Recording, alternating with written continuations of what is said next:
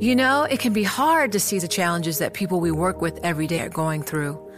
Invisible struggles like stress and burnout, caregiving for a loved one, or being misunderstood. But insight, awareness, and empathy will help us better see the issues they're dealing with. And that can make us and our companies healthier too. I'm Holly Robinson Peete. Join us on The Visibility Gap, a new podcast presented by Cigna Healthcare. Download it wherever you get your podcasts. You know success when you see it. Or you think you do. The people in the spotlight. But what about those small business masterminds who succeed at making their money work harder? They do that by having a business bank account with QuickBooks Money, which now earns 5% annual percentage yield. Making your money work as hard as you do? That's how you business differently. Learn more about QuickBooks Money at quickbooks.com/5APY. Banking services provided by Green Dot Bank. Member FDIC. Only funds and envelopes earn APY. APY can change at any time.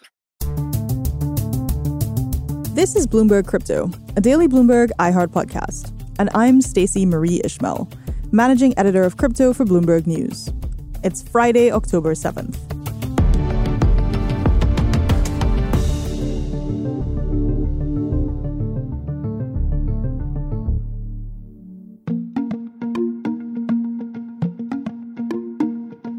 It's been another busy week in digital assets. What's the latest in the markets? Are there any crypto CEOs left? Regulation. When will it happen? Unclear. Here to help me break down the news is Bloomberg crypto editor Beth Williams. This market is here to stay in one form or another, and that there's money to be made from it. And Bloomberg reporter Alison Verspril. We have so many different regulatory bodies, different agencies that want a piece of the crypto pie.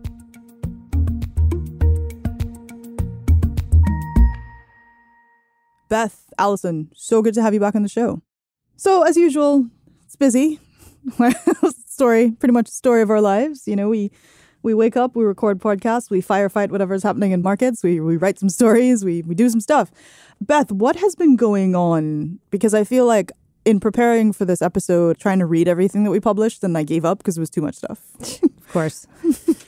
Well, we are still in the midst of crypto winter, quote unquote, which I describe as there was a big, steep decline in prices that we saw earlier in this year as the Fed was raising rates. And then we saw these follow-on effects of several crises hitting between Terra, Three Arrows hedge fund collapsing, Celsius, bankruptcy. And now we're at the point where the market is sort of bottomed out, sort of... treading water, as yes, it were. treading water. And meantime, we're seeing these bankruptcies play out and liquidations. We haven't seen any further damage in terms of contagion. We're keeping an eye out on it. And kind of in a funny note, even though the market is sort of treading water, we've sort of prepared ourselves for a next leg down, if there is a next leg down, in particularly Bitcoin, which is the big kahuna of crypto. But it hasn't happened. So there's a growing sense that perhaps we've reached a bottom, that the shakeout has happened. And so we've seen Bitcoin, again, the main crypto that people really focus on, kind of center around this $20,000 level. It also, at times, it had been highly correlated with risk assets, particularly tech stocks. We've seen that break apart a little bit, and it seemed to go its own way. Again, some of the gyrations that the stock market has been through in recent weeks, you could argue the crypto market had already done in June, July, et cetera. So we're kind of at this stage where we're sort of watching the effects of earlier this year sort of play out to sort of the next level, as it were. The absence of retail, the absence of the individual investor is what's sort of keeping the market from rebounding. Mm-hmm. Perhaps it's hit a bottom, but it's not necessarily rebounding at this point. You know, we were talking to one of our other editors earlier before we recorded this episode, Philip Lagerkrantz, who of course has been on the show, and he was making kind of a football analogy, and I use football in the appropriate non-American sense of, I suppose you'll call it soccer, where the idea is that, you know, crypto has been like a game of two halves this year, where in the first half of the year it was like up, down, 20%, whatever, it's chaos. And then the second half of the year it's just been like, It's just the occasional breakout, but not a lot of really intense volatility. What I'm hearing from you is what people are starting to say is that if there is a breakout, it'll be to the upside of 20,000 rather than below. It seems that way. I think just 19.5 was where it hit in maybe July. It gets down to that level and it seems to find some support. There don't seem to be any major systemic, for lack of a better word, further clouds on the horizon. Of course, never say never and all that kind of stuff. Sure? That's the worst thing I could possibly say, I bet. But another interesting thing that I'm noticing during this period after this bit of upheaval, there's been a bit of turnover in the upper management across a lot of major crypto firms for a lot of different reasons. And I was looking back at our headlines since the summer or so. And there have been at least 24 moves, either upper management leaving or someone coming onto a firm. That's a bit of movement in the top echelons of firms, from FTX, which is the big crypto exchange, to Celsius, which is bankrupt and kind of going through a reorganization, so perhaps not surprising there, and also has some legal clouds over it, to something like Kraken, which is another exchange where a founder has stepped aside and are letting in other types of management. Perhaps if the market is going higher from here, if the market is going to gain more mainstream adoption, does it require new leadership? Does it require a different kind of management? Does it require more governance? And so you may be seeing just a reorientation, knowing that the crypto market may be going into a new phase of its maturity or of its evolution. The other big backdrop there is regulation. Right. With all the turmoil that happened and great loss to individual investors, really bringing home that investor protections are sorely lacking in crypto. There's definitely been a sense that regulation is something that has to be figured out. One of the things that I am finding slightly, shall we say, wacky about regulation in the US right now is we have all of these issues that, Beth, you've just described, significant losses to individual investors and, retail traders in particular. You have fairly serious allegations of mismanagement to criminality at different types of entities, funds, companies, etc. You have multiple people in the field kind of clamoring for clarity around the next steps for regulation. And then you have Kim Kardashian. And I'm like, of all of the regulatory priorities in the world, why is fining Kim Kardashian $1.26 million at the top of anyone's list? Allison, I'm going to ask you that question. So in talking with attorneys and former regulators, this kind of case is, probably on the SEC's list for a number of reasons, right? It's relatively a slam dunk. It was kind of an easy case of, you touted this particular token and you didn't disclose that you were paid for that promotion. We've seen the SEC go after other celebrities like boxer Floyd Mayweather and music producer DJ Khaled. So it's well known that this is the SEC's stance. And what they win here is that this is a very big name. Pretty much, I think everyone pretty much knows who Kim Kardashian is. They also are levying by far the largest fine we've seen, almost $1.3 million. From the folks that I talked to, it's basically just sending a message, right? We've given you fair warning that you can't do this. Now we're showing you that we aren't afraid to levy these even larger fines on you. So, kind of knock it off. And the reason we're probably seeing cases like this and maybe not some other cases against, say, exchanges where the SEC has consistently said that a lot of these exchanges are, listing securities and so that they need to be registered with the agency. I think we are not seeing really as many of those cases because those are more difficult to prove, especially if you have a lot of high power attorneys sort of arguing against each individual token and saying, these are the reasons we don't think it's a security. So I think that's why we're seeing this kind of case come out. Well, to your point, all fair and legitimate points, I will concede. we're seeing this kind of case come out, but what we're not seeing is policy, right? We're seeing kind of enforcement of policies that already exist or that the SEC will already exist. So in this case, there is a Securities Act that says if you tout something that looks like a security or that we've defined as a security, not only do you have to disclose that you are doing some touting, that you're getting kind of material compensation for this, but you're supposed to go into kind of a level of detail that #ad does not quite fly by in terms of things that you're putting on your Instagram. But we're not seeing significant movement in legislation. We're not seeing significant movement, as you've reported on this podcast and in other places, in, like the issues related to the executive order of different agencies kind of coming out and saying, okay, this is specifically what we're going to be looking at. Here's concrete next steps. What is causing this relative lack of inaction on the policy and legislation side of the House? So there are several things at play. On the agency side, we have so many different regulatory bodies, different agencies that want a piece of the crypto pie, and it's not necessarily clear, which assets fall under which agency's jurisdiction. I think stablecoins are a good example of this. The SEC has previously said that in some cases, stablecoins might be securities. The Commodities Futures Trading Commission has said that sometimes they might be commodities. And then we know the banking regulators are interested in them. So, I think it's just the fact that so many people want to be involved. So many people may have jurisdiction. And then on the legislative front, I think we're just seeing what we know has been an issue over the last several years, right? Congress is getting more partisan. It's harder to pass big pieces of legislation.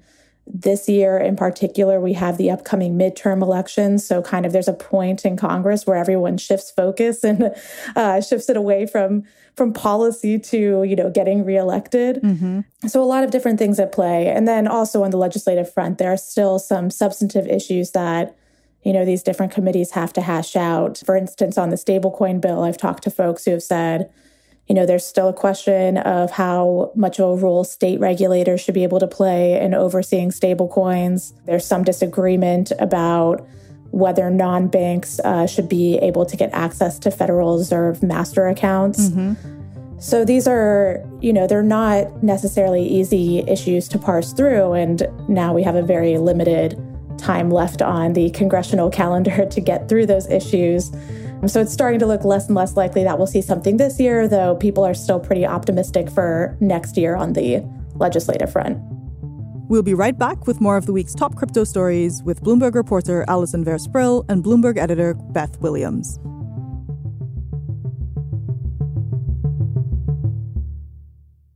It can be hard to see the challenges that people we work with every day are going through. Invisible struggles like stress and burnout, caregiving for a loved one, or being misunderstood. But insight, awareness, and empathy will help us better see the issues they're dealing with. And that can make us and our companies healthier too. I'm Holly Robinson Peete. Join us on The Visibility Gap, a new podcast presented by Cigna Healthcare. Download it wherever you get your podcasts. You know success when you see it. Or you think you do. The people in the spotlight, athletes, actors, artists. But what about the people behind the scenes? The ones who make it all happen. The lighting engineers, the sideline photographers, the caterers. They're small business masterminds. And if there's one thing they have in common, it's making their money work harder. That's why they have a business bank account with QuickBooks Money, where they are now earning a generous 5% annual percentage yield. Yes, 5% APY. Making your money work as hard as you do? That's how you business differently. Learn more about QuickBooks Money at quickbooks.com/5APY. Banking services provided by Green Dot Bank, member FDIC. Only funds and envelopes earn APY. APY can change at any time.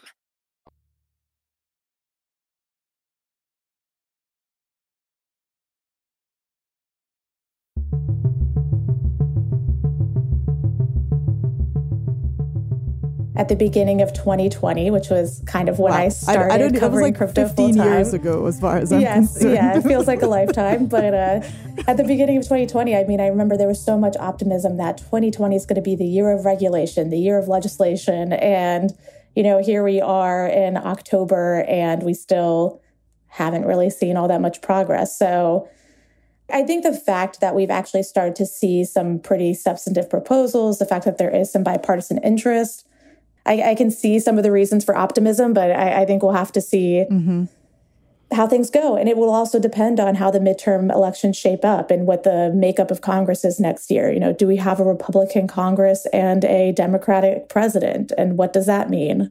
I think some of the losses we've seen this year did create some urgency. The stablecoin bill, again, I mean, I guess I'll point out that that bill has not even been released. It's still being drafted. We've seen some drafts floating around.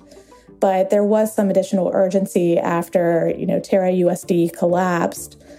I do think, unfortunately, the further we get from that incident, the less it's on people's minds, and maybe it stops being as much of a driver for legislation. I've talked to folks who have worked in this area for a long time that are essentially, it kind of takes a crisis for Congress to act quickly. So, do we need another Terra situation before this becomes a serious consideration? And of course, you also have a Congress that, in addition to thinking about midterms, is thinking about, nuclear war. So the the list of priorities ahead of crypto at this moment seems quite long and quite important from a global death perspective, I would say.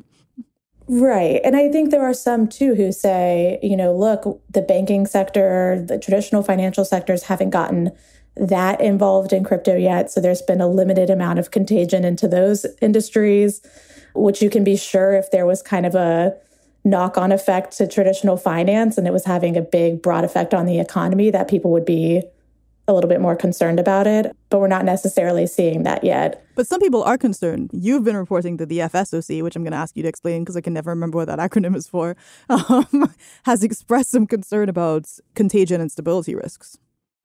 Yes. So the Financial Stability Oversight Council, which is led by the Treasury Department, they did put out a report this week, and they did talk about the potential financial risks. But they mentioned, this becomes more of a risk the more that banks and some of these other traditional players get involved, kind of the more consumers are exposed to this. So, it's something to keep an eye out for going forward, and it could become a big problem down the road. And so to that effect, they talked a little bit about the risks in this report, and then they also offered some recommendations for legislation that they would like to see Congress act on. And Beth, just kind of like throwing back to you, we've got potential ongoing consumer crisis in crypto. We have this increasingly stressed macroeconomic environment, the R word for recession is being thrown around a lot. Is that affecting anybody's optimism about, as you called it, like the big kahuna of crypto Bitcoin, but more broadly about where the market might go? I think that macroeconomically, if you're talking about sort of the sloshing around of liquidity, the very ultra low rate environment, even the COVID relief that came out, there was just a lot of money that people had to spend. There was excitement around crypto. Rates were really low again. For a lot of people, it was sort of a fun experiment. This has taken that part of the market out, the rising rates, other risk markets down, and now things becoming more expensive. Inflation is out there. I do think that there is a damper put on the general enthusiasm around this market. But I also think at the same time that, we keep reporting week after week, there's a steady drumbeat of institutions and banks that are getting involved in small ways at first, custody or through derivatives rather than, the actual coins. And I think that's something to watch. I do think that there's a sense among the, what you would call TradFi, which is the traditional finance, that this market is here to stay in one form or another, and that there's money to be made from it. And that's where you may see the beginnings of a true recovery. And then, retail can be fickle. Those customers will come back too. But a market that used to be dependent very much so on retail, maybe the recovery this time will not come from the individual. It will come from these institutions actually coming on board. And again, regulation will have to play a part in that. The great institutional wave that people have been talking about since 2020. Another thing we'll just have to see. Well, thank you very much to you both. It's always a pleasure to have you on the show. I'm sure I'll have you both back. And good luck with all the things, including Kardashians. So. Thanks for having us. Take care. You can find more of their reporting on the Bloomberg Terminal on Bloomberg.com or on Twitter. Beth is at BWillyLou. That's BWILLILIOU. And Allison is at Ali Versprille. That's ALLYVERSPRILLE.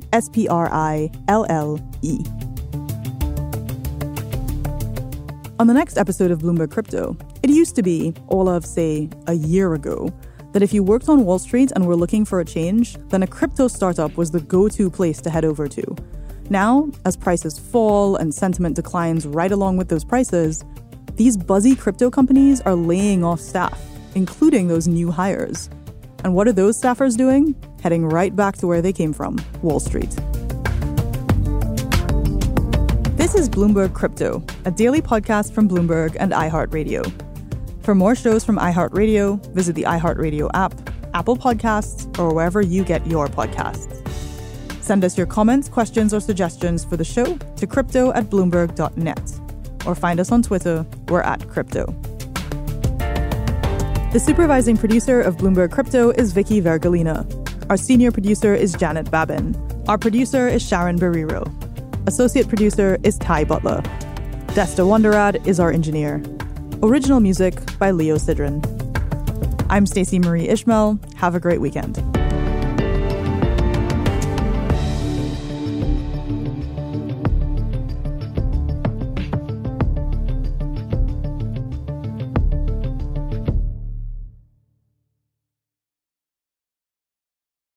It can be hard to see the challenges that people we work with every day are going through. I'm Holly Robinson Pete. Join us on The Visibility Gap, a new podcast presented by Cigna Healthcare.